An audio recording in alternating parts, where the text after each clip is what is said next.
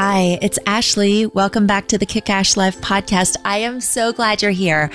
I have just some personal thoughts that I cannot wait to share with you. I literally had to grab the microphone and tell you what's been going on.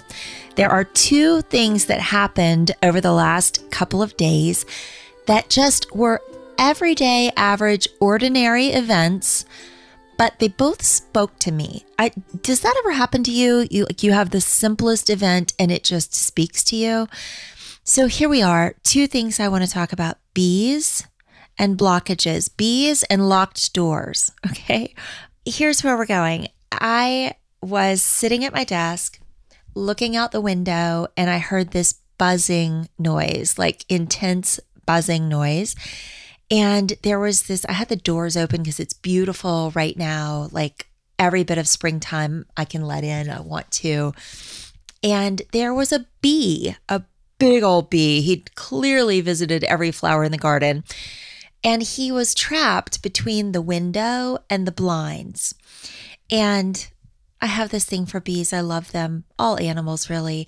And I thought, how can I get this bee out of here and free? Because what this bee was doing was flying full speed into the window, because the bee could see the outdoors.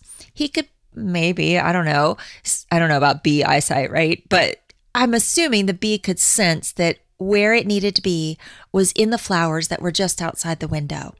And it was flying full speed ahead into the window and going nowhere. Absolutely nowhere.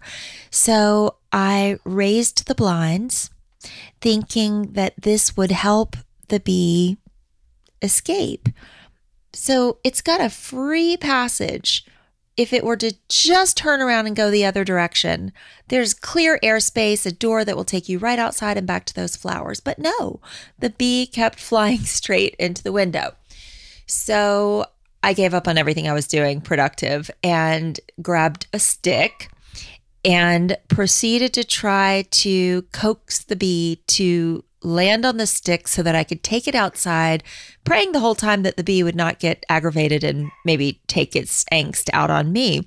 So finally, I got the bee onto the stick and it held on for dear life, and we made it outside.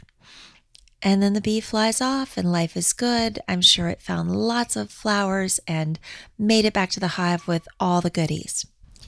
You would think that's a happy ending to this story. However, the very same thing happened the next day, about the same time.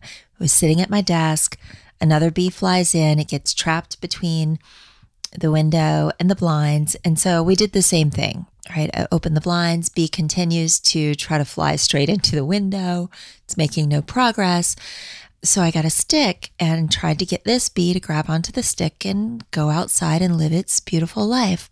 This bee would not grab onto the stick for anything. It just kept flying harder into the window. Every offer of help was ignored. Every opportunity to turn around and go a different direction, the bee just didn't see it. And gosh, this one broke my heart. I went away for an hour or so to grab lunch, and I came back and the bee had not made it. The bee did not make it. Yeah, it had so many opportunities, right? So that's story number one. Trust, I'm going to bring this back around. Story number two is so similar, except it involved humans. Right. This weekend, my daughter was playing in a volleyball tournament at a very big conference center, a huge venue. And in between volleyball games, sometimes we get a break where they're reffing or sitting. And the first thing I do is go outside, because if you've ever been to a volleyball tournament, you know it is like the very exhibit A to the definition of the word cacophony. Like, it is just loud and chaotic and fabulous. And sometimes I need to go sit outside and be in the quiet. So I found a park bench in the sunshine that was right outside a set of, there were 6 doors in total, so 3 sets of doors. As folks were walking in, these were the 3 main doors that they would approach to get into this huge conference center. And invariably, this was so interesting. people would approach the third set of doors, that is the doors that were farthest away from the bench where I was sitting in the sunshine. And they would get to the doors and they would assume the doors would open. So they'd grab them and pull them really hard, like, I'm going in. And the doors were locked. And so they would pull harder. And then they'd get really frustrated and pull, like, back and forth, loud, like pulling the door, bang, bang, bang, bang, bang. And they're going nowhere. And I'm thinking, I'm watching all of this happen again and again and again.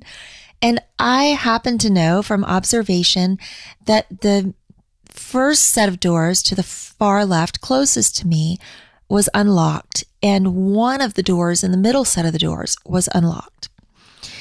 But I was just sitting and watching. And folks would literally get mad and pull harder at the set of doors that was farthest away from me. And then they would stand there, wouldn't try any other doors, and they would wait for someone to come out so that then they could go in. Because now here they've immediately given up their power. They immediately assume that the only way in is through 3 sets of locked doors, which is not in fact true, but don't even try the other doors. Very few people just pulled the door, walked away, and tried a different door. Very few. With some folks, I started saying, hey, guys, try this set over here. They're open. And it was really funny because I was often met with resistance, kind of like, who do you think you are? Or what do you know? And I'm thinking, I would just like to help you. I'm just suggesting that maybe I've seen which doors are unlocked at this point because I've been sitting here. And so it became this really amusing exercise to watch folks get so angry to continue to try the same thing again and again and it not make any difference, and to not try something that was right there in front of them was really so interesting. So, where am I going with all of this? The message that I got from this was really like, okay, Ashley, maybe it's worthwhile to stop and think, where in my life am I flying so hard in the same direction and getting nowhere? Where is there a different option that I'm not only not seeing, I'm not even looking for? And in what areas might I be super diligent, yet others are seeing my struggle that I can't even see from my own vantage point because I'm not able to take a step back and see it? You know, when am I giving up my own power, just waiting for something to come my way? Or in the instance of the conference center, where am I just waiting for somebody to open the door for me?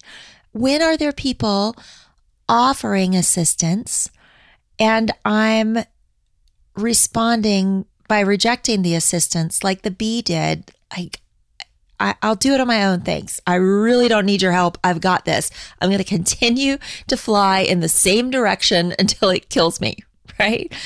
What windowsill, theoretically, am I choosing to die on? Like, rather than accept help or take a different direction. If I want to get where I'm going, maybe sometimes I need to take a different direction. Maybe I need to try a different door. Maybe I need to look for the window that leads outdoors instead of just into a glass barricade. This is what's on my mind. I don't really have an answer to these questions yet because in pondering, like, what are the options that I'm not seeing, or where am I flying so hard and getting nowhere, I found that it's really, interestingly, easy for me to see the things I'm not doing to get where I want to go. Like the absence of effort on my part, those are really easy to list on my own personal scorecard or report card, right? Because yeah, I'm still fighting that need for the gold star. yeah, that's easy to identify. It's much harder, I think, to observe the things that I am doing, and indeed the things that I'm working really hard at that are not moving the needle. So that is the question I'm sitting with this week. I just wanted to share it with you. And, maybe those questions are a worthwhile endeavor for you as well. So there it is. Bees and barricades. Where am I the one working so hard and not getting anywhere? I really think this may be a conversation to have with a friend or a loved one, somebody who sees you working super hard in your business or at a really big goal in your life and can offer some perspective the way that I could offer some perspective having sat on that park bench for a little bit and watched people struggling. It was easier for me to see because I'll tell you, real truth, the first time I tried to get in that building that same day, I went straight to the third set of doors and pulled the locked doors maybe more than once. Okay. Real truth. Yeah. Where in my life could I share these thoughts with somebody else and say, what am I missing here? Or where do I need some help? Where should I accept some help that's being offered to me? Those are my thoughts. I'm so grateful that you're here. Thanks for being here. Share this with somebody. Subscribe, please, if you haven't already. And I'm going to just keep putting this stuff out there. I hope it resonates. I hope it matters to you, right? Because it matters to me. These thoughts are wild and fun and random and also intentional and purposeful and free. So I'm wishing you the best week. Make it amazing. Probably by the time we're talking, it'll be the weekend. So enjoy. I'll talk with you real soon.